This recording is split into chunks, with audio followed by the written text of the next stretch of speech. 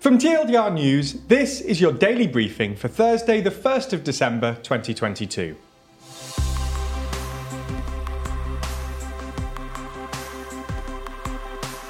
Good afternoon. In today's Spotlight story, we run through everything that's happening in politics in December. There are more things happening around the world right now, though. So we'll run through three of today's other important stories. And in our exclusive Nebula section, we get the team on set and talk about Spotify Unwrapped. For some reason. But first, what on earth is happening this month? As it's the beginning of December, we thought we'd look at the month ahead and go through some of the political events, mostly elections, that are due to happen. On Tuesday the 6th of December, we're back in the United States when voters in the state of Georgia will vote in a runoff election for the US Senate. Now, the midterm elections happened almost a month ago, and control of the House of Representatives and the Senate has already been decided, with the Republican Party taking control of the House and the Democrats maintaining control of the Senate. But whilst political control is not hanging in the balance, a win for the incumbent Democrat, Senator Raphael Warnock, would cap off a surprisingly good set of results for the Democrats after already flipping Pennsylvania blue. And it would make their life just that bit easier as they'd hold 51 seats rather than 50 in the 100-seat upper chamber. Meanwhile, a win for the Republican candidate, former NFL player Herschel Walker, would at least give Senate Republicans something to cheer about after failing to make any gains last month. Also on the 6th of December is a snap general election in Dominica, the small Caribbean island nation. Realistically, this election is unlikely to get much international attention, but it is proving controversial in Dominica. The country's main opposition parties are boycotting the election over Prime Minister Roosevelt Skerritt's failure to enact electoral reform ahead of the vote. Only the brand new Team Unity Dominica Party is running candidates against the incumbent Dominica Labour Party. Just over a week later, on the 14th of December, the Pacific Island nation of Fiji will hold its general election. Then, on the 17th of December, Ireland will get a new Taoiseach, which basically means Prime Minister. Deputy Prime Minister Leo Varadkar, who previously served as Prime Minister between 2017 and 2020, will replace current Prime Minister Micheál Martin as part of a rotation agreement made in 2020 when their traditional rival parties, Fine Gael and Fianna Fáil, formed a grand coalition, along with the smaller Green Party. The 17th of December will also see a parliamentary election in Tunisia, which has been in political crisis for more than a year now. In July 2021, Tunisia's President Said carried out what has been described as a self-coup by dismissing the government and freezing parliament.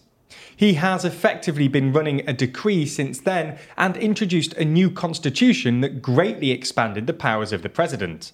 It was approved in a referendum by 94% of voters amid a boycott by the National Salvation Front, a coalition of many of Tunisia's largest political parties.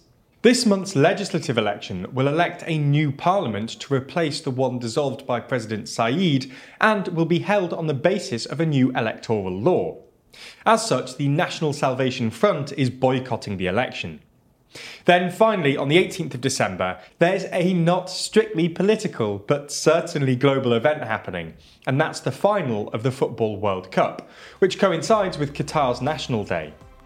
Okay, so that's the biggest story of the day, but there's a lot more going on in the world, so here's a rundown of three other stories.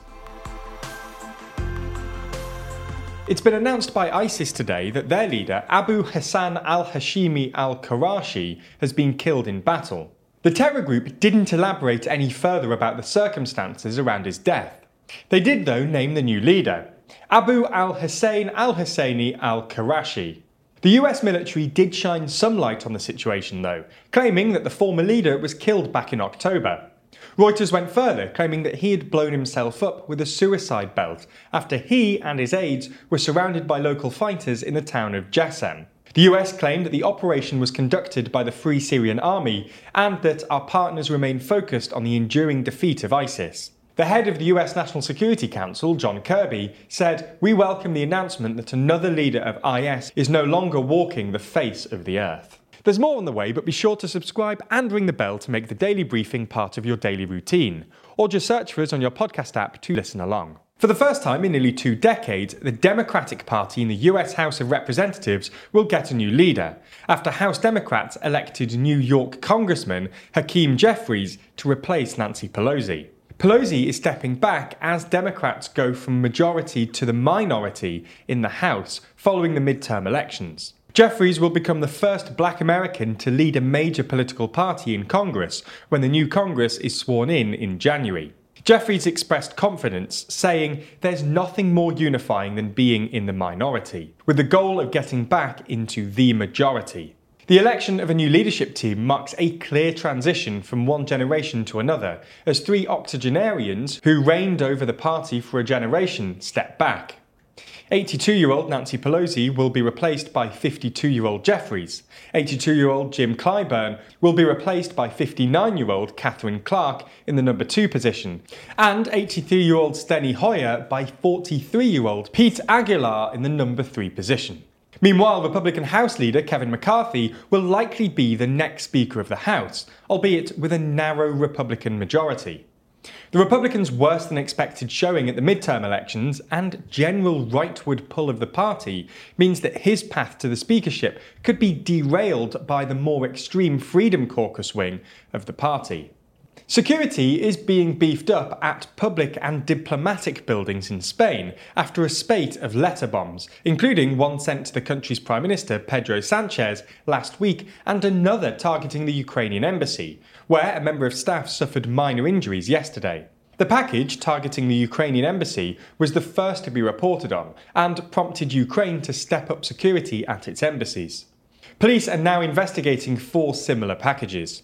The one sent to the Prime Minister arrived at his office on November the 24th and was identified as suspicious by security staff, after which it was destroyed in a controlled explosion. An Air Force base near Madrid, the Defence Ministry and a Spanish arms company were all also targeted with apparent letter bombs that were detected before damage could be done.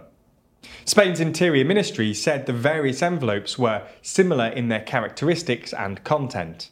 Spain's National Court, which investigates terrorism, has opened an investigation. In the final uplifting story today, we discuss the Toys for Tickets campaign being used in Kingston, Ontario. This campaign has run since the 1st of November and will finish on the 3rd of December.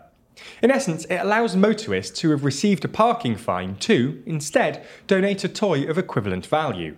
A receipt will be needed to demonstrate that the toy is of equivalent value to the ticket itself. The toys will then be donated to children in Limestone City. This scheme has been running since 2005 and has seen more than 3,600 toys donated. That's all we have time for on YouTube today, but if you want to see our discussion about what's in our Spotify Wrapped, one word to describe Chuggy. Chuggy. Oh, this doesn't represent me. I don't know who he is. I'm not. I know. Then watch the extended ad-free edition of the Daily Briefing over on Nebula. Nebula subscribers not only get everything you've already watched ad-free, but also an extended edition of the show every single day, available to watch on Nebula or stream on your podcast app of choice. So if you want to support the channel and get a more extensive daily briefing every day, you'll want to sign up. And there's good news. Our friends at CuriosityStream, the streaming service which offers some of the best documentaries, is offering a deal whereby you can get both platforms, CuriosityStream and Nebula, for less than $15 a year. That's all the best documentaries you could want on CuriosityStream, and then more TLDR on Nebula, including the extended briefing, other full exclusive TLDR videos, and it's always ad-free. Click the link below to get both services for less than $15 a year and support the channel.